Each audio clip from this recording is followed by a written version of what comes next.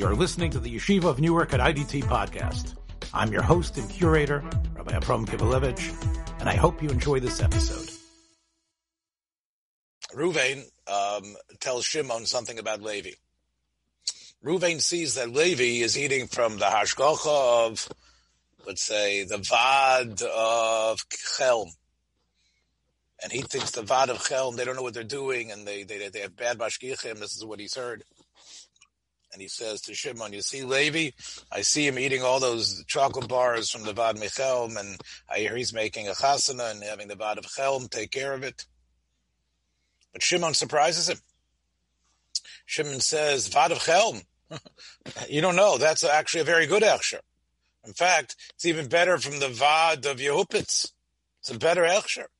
In fact, I want to tell you, the Reb Garfinkel and the Reb Yankelovich, they eat from the Vad of Chelm. And that should show you. So, was there any Lashon Hara here? Well, clearly, the intent of Ruvain seems to have been to say Lashon Hara on Levi. That's for sure. Question is, what about Shimon's answer? Should Shimon answer the way he does? So it's interesting. One of the Achreinim, he calls it the Sharei Iyun here. I'm not sure who it is. Says that that could be Osir, because Ruvain's not going to be convinced that the Vad of Chelm is good. If anything, well, he could start thinking, what? Garfinkel and Yankelovich, they eat too. Oh, they're also no good. So this is one of the situations where you have to be careful. On one hand, you might want to, obviously it depends what type of person Ruvain is, but it could actually be Lashon Hara to try to defend the person, because the person's not, especially when it comes to hashgachos and things, many people are not convinced by what they hear. They have a set mode of the way they think about this hashgacha, and you can't really change their mind, despite you say, well, he eats from there and he eats from there.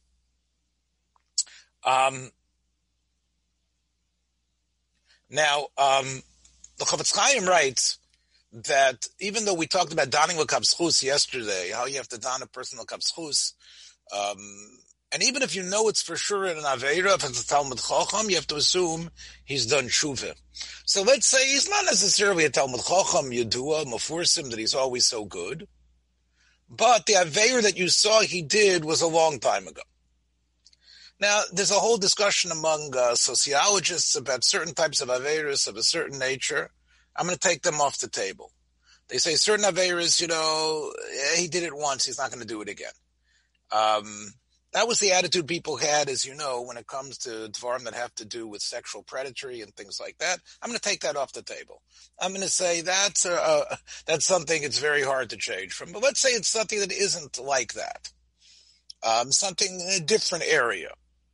Okay. Now, but it's been a long time since he did it. So,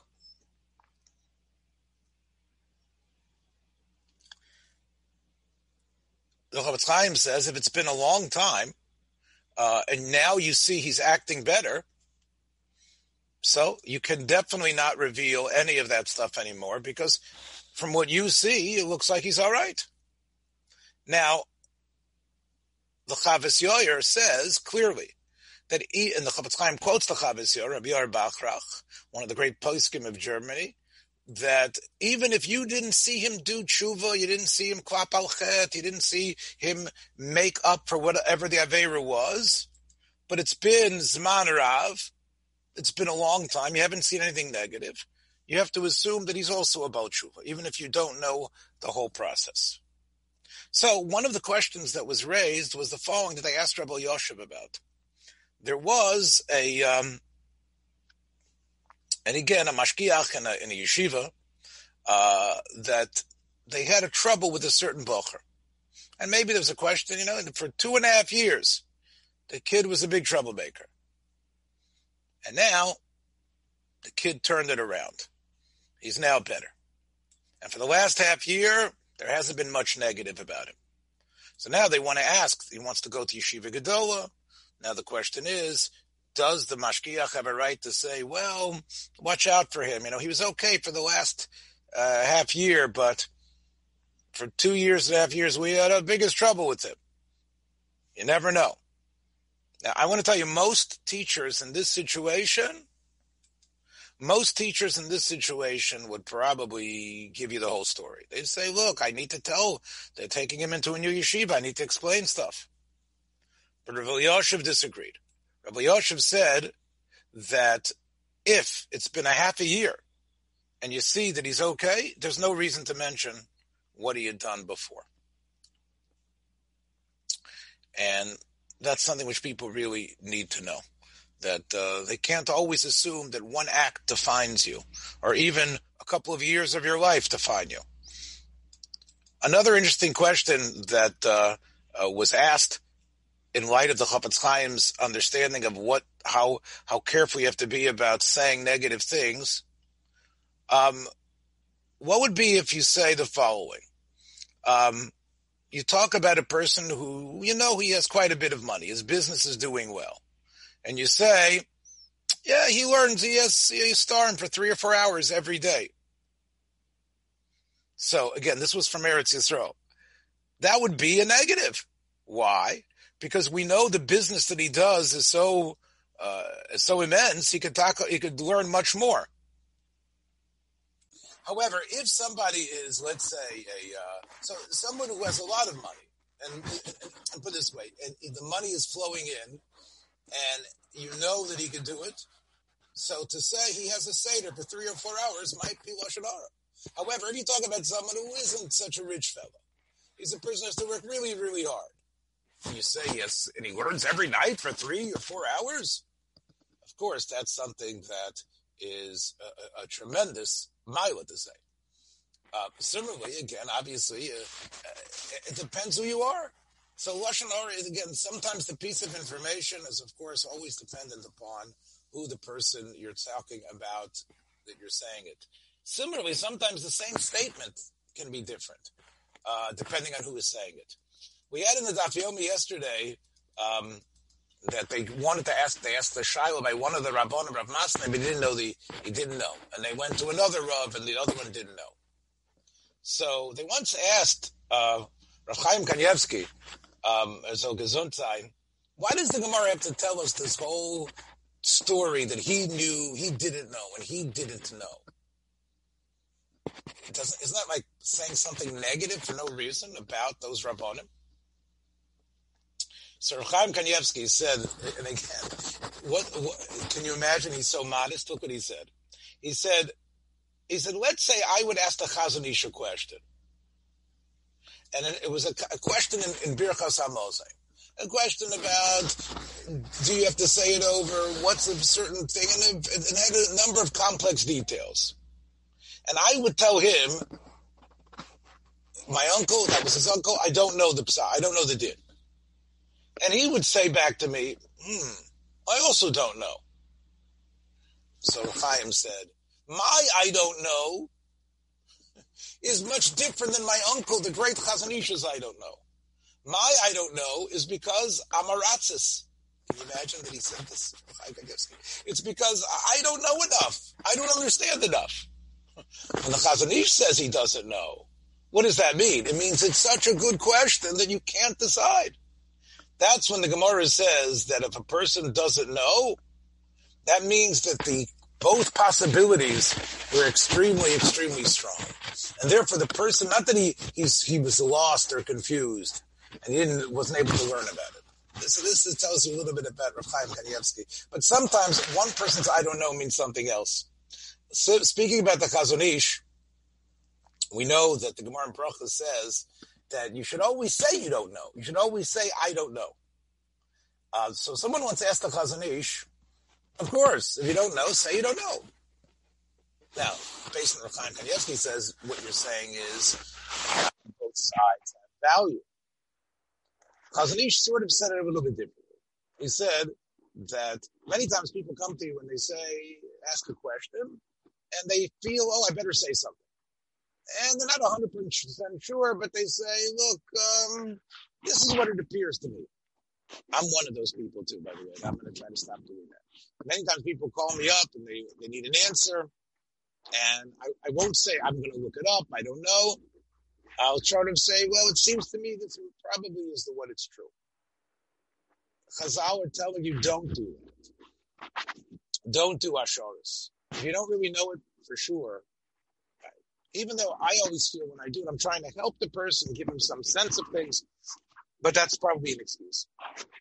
None of us want to be in a situation where we look like we're dumbfounded.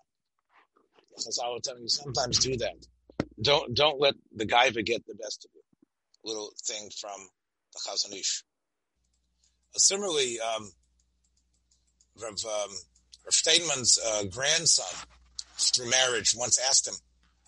He said, Saba, how could you write in one of your Hakdamas, in one of your Sfarim, you wrote, I don't know anything. Look, you're the Bala Yelos HaShachar, Rav Steinman. You have Sfarim on everything. You have Sfarim on Chumash, and Sfarim on Shas, right? I understand you could say, I could know more. What do you mean you don't know anything? How could you write that you know nothing? So, Steinman said, look, I'm not saying that I've done nothing in my life. But from what a person could know, what a person is able to know, this is like nothing. And therefore, it's not just false modesty. Because the immensity of what Torah can be, it's taka eni yodei kol. So that's a nice bit of musar and halacha about speech from Rav Steinman, Rabbi Yoshev, Chofetz Chaim, Chaim Kanievsky. Let's now add some Hilchos Yom Tov, which is what we're supposed to be doing, in the Dirshu halacha. We know there is halacha that if someone dies, le'aleinu, he should be buried. And the pasuk actually mentions that ki kovar tik berenu on someone who was chayiv skila. But we know that this mitzvah, of course, applies to every person who passes away, and it's not even a complete mace. Even if you find parts of him, and Nebuch, as you know, this is the zaka, what they do in Eretz Yisrael after piguim and other things like that, and this is what they do on the battlefield. It's also part of the mitzvah of Kuras Mace. Now, let's say the following occurs. Let's say they buried a mess. And what happens afterwards is the water shifts, there's a tremendous rainfall, and what happens then is that part of the body, especially in Eretz Yisrael, where they don't bury in a casket, part of the body becomes revealed. So you could say, I did burying. We buried him. We did the mitzvah of burying him. Kavar tik perenu. We put him in the ground. No. If that occurs, it means you still haven't fulfilled the mitzvah. And that means you have a same chiyuv to go and cover the dirt, because it's not a din in brisker language. It's a din in the gavra. It's a din in the chefza. It's a din that the body needs to be buried. The body needs to be covered. Not that you have to do an act of burying. Also, based on this, you can have a goy on Yontif, or even generally do the burial. Now you'd say, wait, it's a mitzvah on a Jew. Now, especially during Corona and other situations, Moshe, you've unfortunately been at funerals. I've been at some funerals, not many, but I was at some funerals as well. And we know, I don't know if, Richard, if you've had the horrible covet of having to be at some during the Corona period. But here, especially during Corona, there is a kpeda from the health authorities for some reason that only the people who are,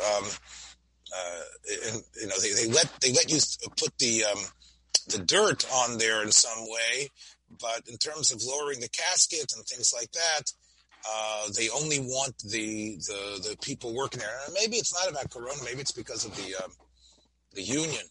But I heard it was because of part of it was Corona as well. They wanted to keep as they wanted to make as small as possible the amount of people being involved close to the mace.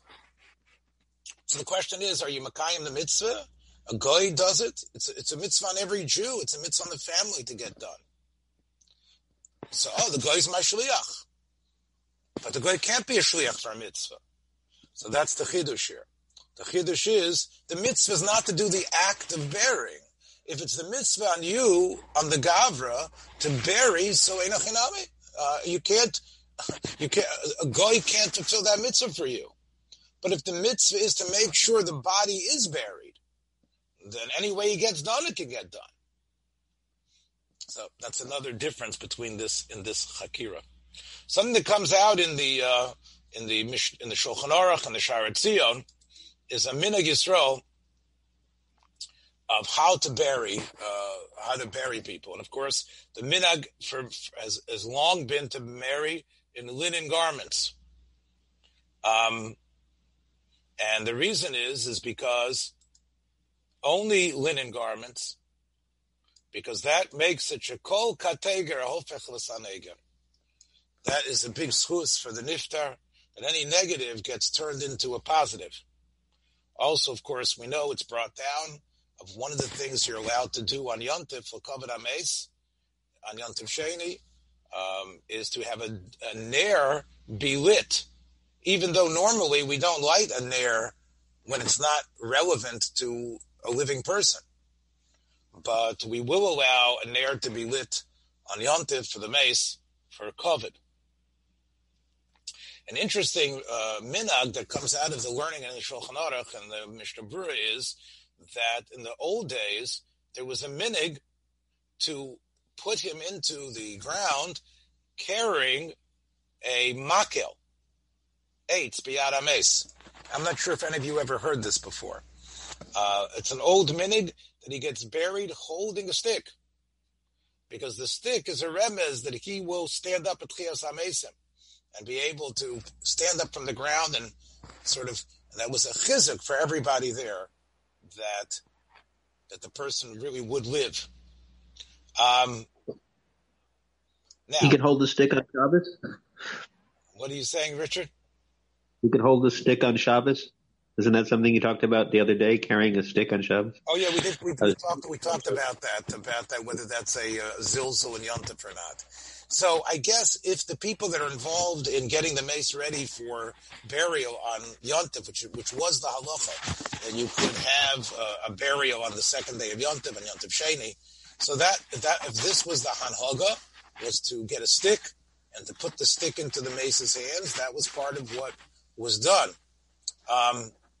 Some say, well, come on, that's such a weak remez. I mean, maybe when a person Chiyas HaMesim happens, the person is going to be like Superman. He's not going to need a stick to stand up. Still, that was the minhag Yisrael, and for many, many years they kept doing that minhag. There are some achronim that write that it doesn't seem correct to put it into the mace's hand. The truth is because when you do that, you have to actually bend the fingers around, and it seems like there was a tradition that there was a sakana for the people involved. This must sound like some sort of kolola on the person if you allow the person's fingers to you actually curl up the person's fingers. You want the person's fingers to be straight, so the minhag can be niskayim by putting the makel right next to the mace. Now, what things can't you do? Well, if it's, for example, a person dies and it's the first day of Yontif. So one thing you can't do is you can't obviously, you can't dig the grave. You can't sew the shrouds. Now, those things, there's very little you can do. Now, if there's no goyim around, what is that going to mean? that's going to mean that you're going to have to wait in the burial, and the body will be left unburied for another day. But you need to do that. However, based on the Shulchan Aruch, you're allowed to ask a goy, and again, we don't do this anymore. The minhag was it's not the way it is in the Shulchan Aruch, but in the Psak of the Shulchan Aruch and the way it was written in that time, was they would ask a goy to do all the malachos. Now, what about, according to the Shulchan Aruch, can you heat up water for the tahara? Can you carry the mace? The Shulchan Aruch holds that is mutter for Yisrael to do, even though those are malachos that are not being done for ochel nefesh at all. But because of the din of mitoch that we talked about before, that once it's mutter for other things, since it's one of the malachos you can do for ochel nefesh, and there's no din derabanan to be machmir for a mace. Remember, we saw that this was a question. We did a very long Mishnah Berurah about this a couple of weeks ago. You might remember. Moshe thought we were being mayrach a little bit too much in it, but that was the whole Mishnah Berurah about what is the din of mitoch. Is it a heter only? Is it a heter even completely? Dvar that don't have a connection to yontif or aser daraisa, or they're only aser derabanan. Shulchan Aruch seems to hold that it's only Asr de Rabbanon, and the Rabbanon do not impose their Isur when it has to do with a mace. So that's the reason why you could carry the body, and you could also heat up water. Other poskim disagree, and they say that Yisrael shouldn't do any malachos. Even if you want to say that the Isser, even according to the Machaber, that it's only an Isser D'Rabbanan, when you're heating up water for a mace, you should still only have a goy do that. So, what should a Jew do? It says a Jew can be involved in something when the mace dies. So, what he could do is get involved in Tatara, he could wash the body, as long as there's no malacha mamish being done. Again, you would say when you wash the body, you're squeezing stuff out and things like that. The Mishnah Berurah says, however, that if you're a Rav or a Pesach and you see people doing stuff in this area of the hanhag of dealing with a mace, then you don't have to stop them. You can be somach on the Shulchan Aruch in this case, and you don't have to make a big deal about it if that's being done. And generally, Chaver Kedisha have their own minhagim, and it's wrong for someone to try to come into a place and try to upset what the normal dinim of Chaver Kedisha are.